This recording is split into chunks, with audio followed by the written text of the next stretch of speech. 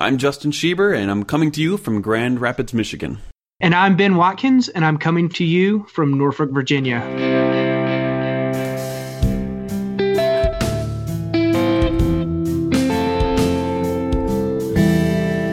Welcome to another episode of Relay Theology. I think we've kind of landed on a good topic here. We've decided to discuss a paper that nearly everybody interested in philosophy of religion is aware of or has read. We're talking about William Rowe's 1979 article titled The Problem of Evil and Some Varieties of Atheism. So specifically, we're interested in discussing the parts about the problem of evil rather than the varieties of atheism, which is the latter half of the paper. William Rowe, for those of you who do not know, was a professor emeritus of philosophy at Purdue University who specialized in philosophy of religion. So I think that before discussing the paper, it might be a good idea to talk about the context out of which it came. Yeah, so in the 1950s, a famous Australian philosopher named J.L. Mackie released a very influential paper called Evil and Omnipotence, where he seeks to establish the logical incompatibility of the existence of evil with that of a perfect person such as God. What has come to be called the logical problem of evil. Absolutely. And the thesis is that if evil exists, then it is impossible. There's no possible world in which a perfectly moral, all-powerful, and all-knowing being could exist. And that, while that argument has considerable force, the theists over the decades were able to kind of chip away at it and give situations where it's possible that an omnipotent being couldn't make it the case that evil didn't obtain or had morally sufficient reasons to allow evil to come about. So a good example is the pain that we would all agree is evil that a dentist inflicts on a person, but we wouldn't say that it's unjustifiable evil because you need to have that pain in order to, it's instrumental in achieving the greater good of healthy teeth. And people like Richard Swinburne have argued that that analogy is similar to God in the sense that we couldn't have great goods like courage unless we had things like evil. So things like evil are necessary in order to bring about the great goods. So I think at this point it might be a good idea to kind of distinguish a defense from a theodicy. So whereas, you identifying some great good like, healthy teeth here could serve as a theodicy, an explanation for why the evil or why the pain is justified, right? But a defense is what's, I think, more relevant to the logical problem, because all a defense is a defense of the coherence of theism with the facts on the ground of the existence of evil. I think that's exactly right. So a famous theistic philosopher, Alvin Plantinga, in his book, God, Freedom, and Evil, basically lays out the defense saying, look, there's no rational incoherence in saying that evil and God can coexist. That's at least possible. And so if that's at least possible, that undercuts the force of the logical problem of evil. Right. His claim is that there's a coherent story to tell that includes both the existence of God and the facts of evil. And so that's his defense of the coherence of these ideas, which is a direct rebuttal to the logical problem of evil, at least the one forwarded by Mackie. Exactly. So while his defense might not be successful in solving the problem of evil in general, it's enough to undercut the logical problem of evil, which is why William Rowe and other philosophers have shifted to these evidential problems of evil. So these philosophers, they'll admit that, okay, look, it's possible that evil and God can coexist. There's no logical contradiction in that. But the amounts of evil, the scope of evil, the intensities of the evils that we find are good evidence. They count strongly against the existence of God. Right. So it's kind of like out of the ashes of Mackey's logical problem comes this paper. Rowe writes, quote, "There remains, however, what we may call the evidential form as opposed to the logical form of the problem of evil. The view that the variety and profusion of evil in our world, although perhaps not logically inconsistent with the existence of the theistic God, provides nevertheless rational support for atheism." Unquote. So Rowe lays out, I think, quite plausibly, a core argument from evil. And so in his first premise, he says, there exist instances of intense suffering which an omnipotent, omniscient being could have prevented without thereby losing some greater good or permitting some evil equally bad or worse. And then in his second premise, he makes the move that an omniscient, wholly good being would prevent the occurrence of any intense suffering it could, unless it could not do so without thereby losing some greater good or permitting some evil equally bad or worse. And so the conjunction of these two premises lead us to the conclusion there does not exist an omnipotent, omniscient, and wholly good being. So what's interesting, I think, about this argument is that the first, to look at the structure of the argument, the first premise, we're making an assertion that there exist these instances of intense suffering that an omnipotent and omniscient being could prevent, right? It doesn't address whether or not this kind of being would also be morally perfect and, whether or not they would want to do it. All it's establishing is that an omniscient and omnipotent being could prevent these things. Nevertheless, they are occurring, right? That's the assertion, is that these kinds of evils are actual in the real world. The second premise, though, introduces a wholly good being and says that the wholly good being would prevent these particular things that are referred to in premise one, mainly the suffering, the intense suffering of both humans and animals. And then it says, at the end, an omniscient, omnipotent, and wholly good being does not exist. So it's joining all those attributes together and saying that can't be the case. Yeah, I think that's right. So the first premise and the second premise obviously entail the third premise, and it's a logically valid argument. So if we were theists and wanted to avoid this conclusion, we would need to deny one of the premises. And when you reflect on these premises, you'll find that it's quite difficult to plausibly avoid either of them. So in the first premise, it just seems intuitively obvious to all of us that, yeah, there are these instances of gratuitous sufferings or gratuitous evils that were just within an omnipotent being's power to prevent, something like the bone cancer in children. There's no reason to think that an omnipotent being couldn't prevent this or wouldn't have the motivation or the desire to prevent something like this. Now, in the paper, Rowe kind of gives an example for us to chew on. He writes, quote, "Suppose in some distant forest, lightning strikes a dead tree, resulting in a forest fire.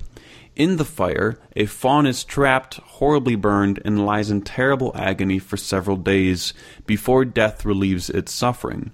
And he continues, "So far as we can see, the fawn's intense suffering is pointless, for there does not appear to be any greater good such that the prevention of the fawn's suffering would require either the loss of that good or the occurrence of an evil equally bad or worse. Nor does there seem to be any equally bad or worse evil connected to the fawn's suffering that it would have had to occur had the fawn's suffering been prevented." So he's kind of laying out all these kind of conceptual ways that goods and evils could theoretically be attached to the fawn's suffering in order to justify God's hands-off behavior with regard to it. So sure, the first premise is plausible, but it's not. We don't have some hard proof that it takes. So it could be the case that even though it seems like this instance of suffering is gratuitous, we could be mistaken in that. It could just it might appear that way, but in reality, it's not gratuitous.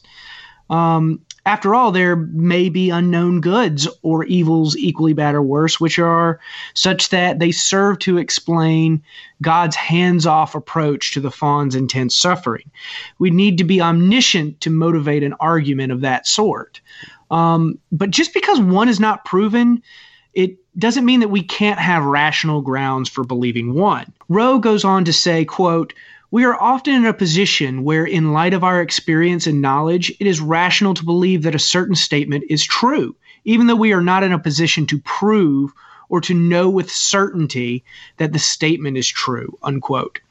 So an example would be a carton of milk in our refrigerator. If I don't see one there, even after a quick look, it is reasonable to believe that there is not one there in light of my experience and knowledge about cartons of milk and how they're situated in refrigerators. I don't know for certain, but it's at least reasonable to believe that there's no carton of milk in my refrigerator.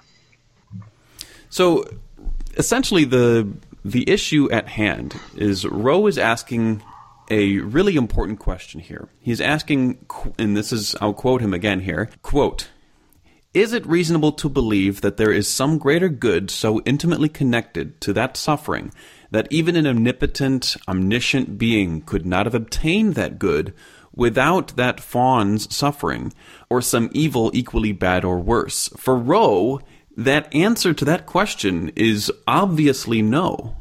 I think what's interesting here is that he chose the fawn in the forest fire example for a very specific reason. I think there are a number of theodicies that all kind of pop into our head simultaneously when we're talking about the problem of evil.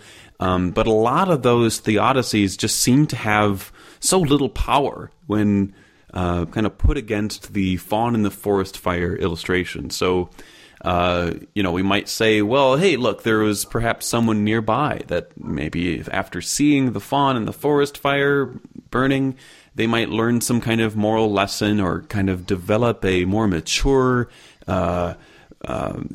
ability for empathy or compassion for animals, for example, that this kind of might justify the suffering of the fawn. But, of course, in the example, nobody's around to learn that moral lesson. And the fawn can't really put that moral knowledge to use if it's going to die in a couple days after the suffering. Yeah, and I think he also, it was caused by lightning. So the lightning is a natural phenomena. So we wouldn't say that this fawn's suffering is the result of the intentional actions of some moral agent expressing their free will. That sort of free will theodicy just doesn't even come in to the equation because none of the causal factors were those from an intentional agent with free will. Yeah, so I think the broad kind of categories here are all those kind of natural evils. I think that those are really powerful points here because you can't really use a free will defense in their defense. And free will theodicy. Free will theodicy, correct. And again, animal suffering, these are all things that doesn't seem like the traditional theodicies have much of a bite to these issues. And I think that's very important because one of Alvin Plantinga's famous points in his free will defense is that the free will defense doesn't apply to natural evils, or at least not at first glance. So in order to make his free will defense work, he has to say that natural evils are the results of free creatures such as demons. And so that seems like a really fanciful sort of move. And so we might say it's logically coherent. Nevertheless, correct. It seems so implausible that it's difficult to consider with a straight face.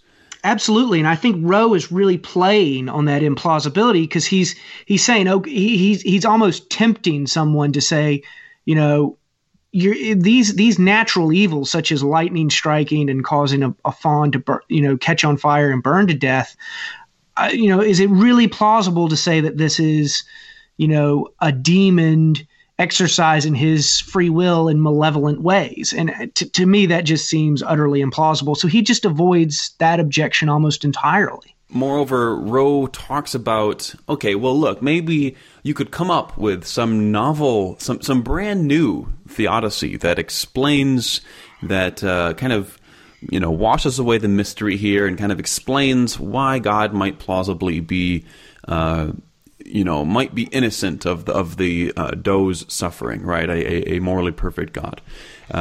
We might be able to come up with some kind of, we're creative creatures. Why not? But Rowe points out that, look, you might be able to do that for that example. You might be able to do it for another example. But the problem is not just in the particular example. Those serve a purpose, sure. But the more broader problem is the number and variety of the kind of suffering that visits itself upon both humans and non-human animals. There are so many instances that it seems increasingly improbable that these could be explained. Here, Rowe is kind of making the general inductive point that the greater the number of instances of suffering that seem pointless, the more reasonable it is to believe that at least one of those instances actually is pointless. That I think is a strong defense of one. I think that the lack of reasons is at least makes us think that one is plausible. Now, in later episodes, we're going to get into why that's a questionable assumption, but at least on face value, this seems to be a good argument.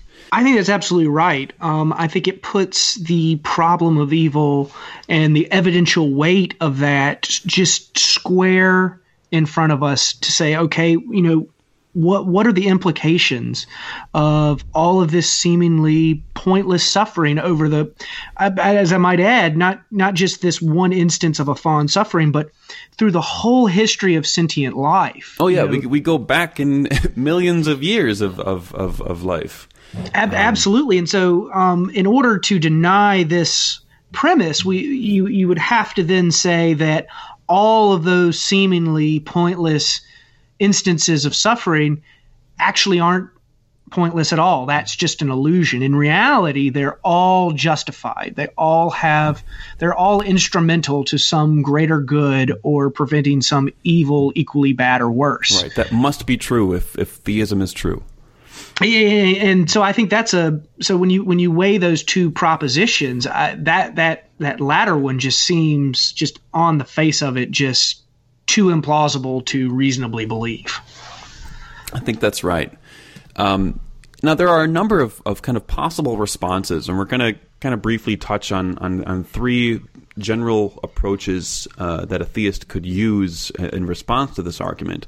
The first one is that, it could undermine the reasoning in support of one. And this is a kind of rich literature in and of itself that we're going to discuss in later episodes. But someone might argue that the actual reasoning in support of one is actually defective, that these reasons are insufficient to justify the conclusion, or the kind of inferred conclusion that it's improbable that these things have the justifications that they need on theism.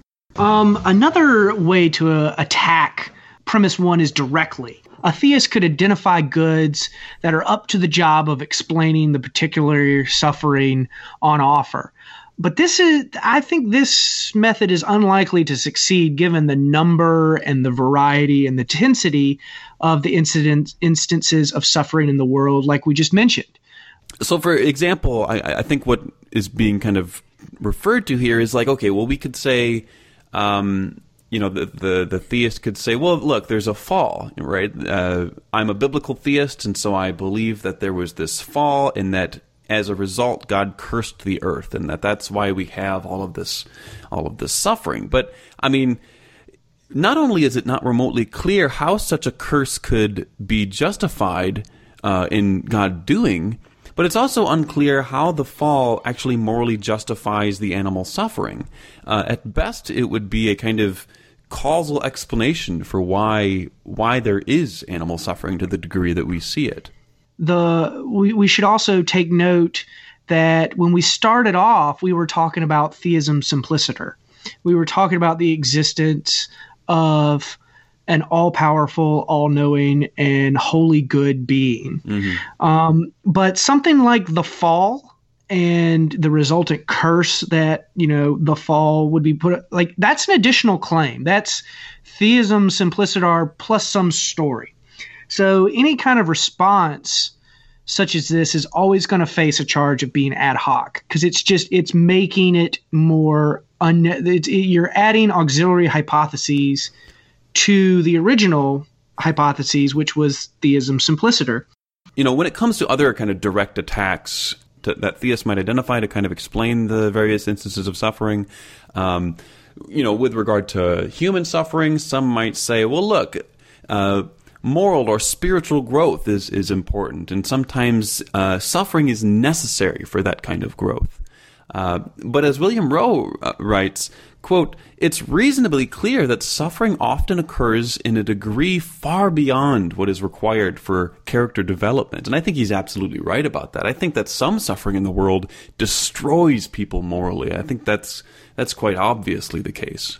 I would certainly agree. Going back to our example of the child with bone cancer, to me that it just cuts off any chance for character development. Yeah, I think that can destroy parents, relatives, friends. I mean, that's something that is psychologically damaging rather than, people don't tend to come out of those circumstances and say, well, I'm really glad I went through that. So William Rowe doesn't think that either of these approaches to his argument are really going to be successful. He thinks that there's a better way to indirectly attack premise one. So this is a kind of third response. Kind of a third response. So William Rowe appeals to what's called the Moreian shift.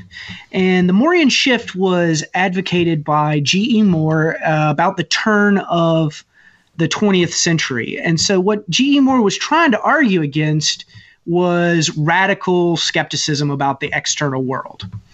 And so he was saying that it's obvious, it's intuitively obvious to him that he has hands. And that's a premise. And so any argument that has the implication that he cannot justifiably know that he has hands is just not a good argument. And so he would just reject that. So the premise that he has hands is itself enough reason for him to disregard the conclusion of the radical skeptic that you can't know that you have hands. And so William Rowe thinks that a theist could do something similar with the argument from evil. He wants to kind of turn it on its head and so say, no, look, the second premise of this argument is true.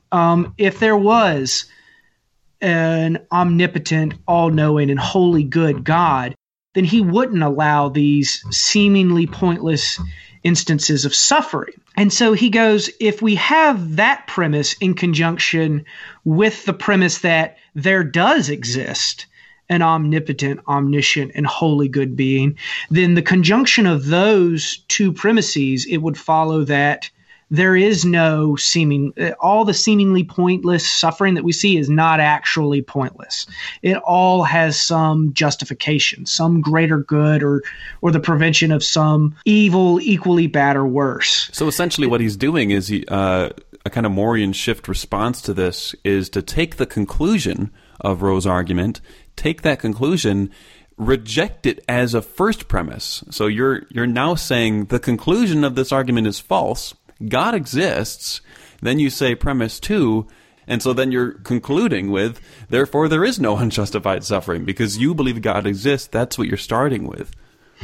And I don't think that that's an unjustifiable move. I think that a theist certainly has grounds to say, no, look, God does exist for these reasons outside of evil. But what if someone were to say, well, that's just question begging? So I think that could be kind of a knee-jerk reaction to this, but I think as the philosopher Michael Huemer correctly points out about Moreian shifts, quote, but this embodies a naive conception of the burdens of dialectic, granting a presumption to whichever argument happens to be stated first. So the theist could say, look, I'm not begging the question just because you stated the argument from evil first. I could state my own argument first and say, no, there is an omnipotent and omniscient and holy being, and then provide reasons, say a cosmological argument or a teleological argument. So these are independent reasons. These are independent reasons. Reasons external to the relevant argument we're discussing today. They're saying, look, it might be the case that if I were completely on the fence about whether or not God exists, that this would shift me toward atheism, that Rowe's argument would shift me toward atheism. But not all things are equal like that. I'm not completely on the fence. I'm coming to the table with theistic belief, and these observations you're making, they're uninteresting because I've got all these other justifications for thinking God exists already. And so I think that puts an additional burden on any atheist that wants to put this sort of argument forward, because this argument is able to be Morian shifted in this way. The atheist is also going to have to provide reasons why those arguments for theism fail. So he's going to have defeaters for things like cosmological arguments and teleological arguments and moral arguments.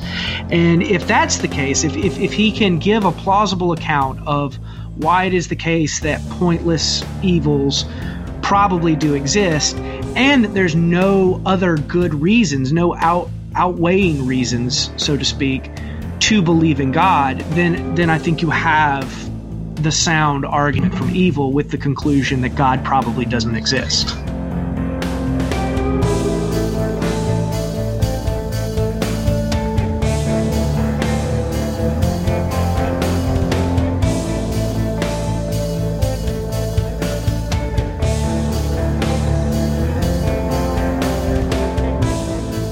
Do you have questions or comments about this week's episode? Visit realatheology.com or email us at realatheology@gmail.com. Be sure to like our Facebook page and follow us on Twitter. If you find value in this podcast, there are a number of ways by which you can help support the show. You could submit a review of the show on iTunes or your favorite podcast client. Share the show with your friends and family, or join Patreon and pledge a modest amount per episode at patreon.com/realatheology, or donate via the PayPal link on our website. The intro theme is by Thomas Smith of the Serious Inquiries Only podcast, and all other music is by Jason Camo of The Lost State of Mind. We would also like to thank our patrons: Matt Smith, Richard Kane, Daniel Stenning, Jeremy Sears, Brandon McCleary, John Danaher of Philosophical Disquisitions, Jason Maclueta, Evan Wirtz, Bob April, and Alexander Songe.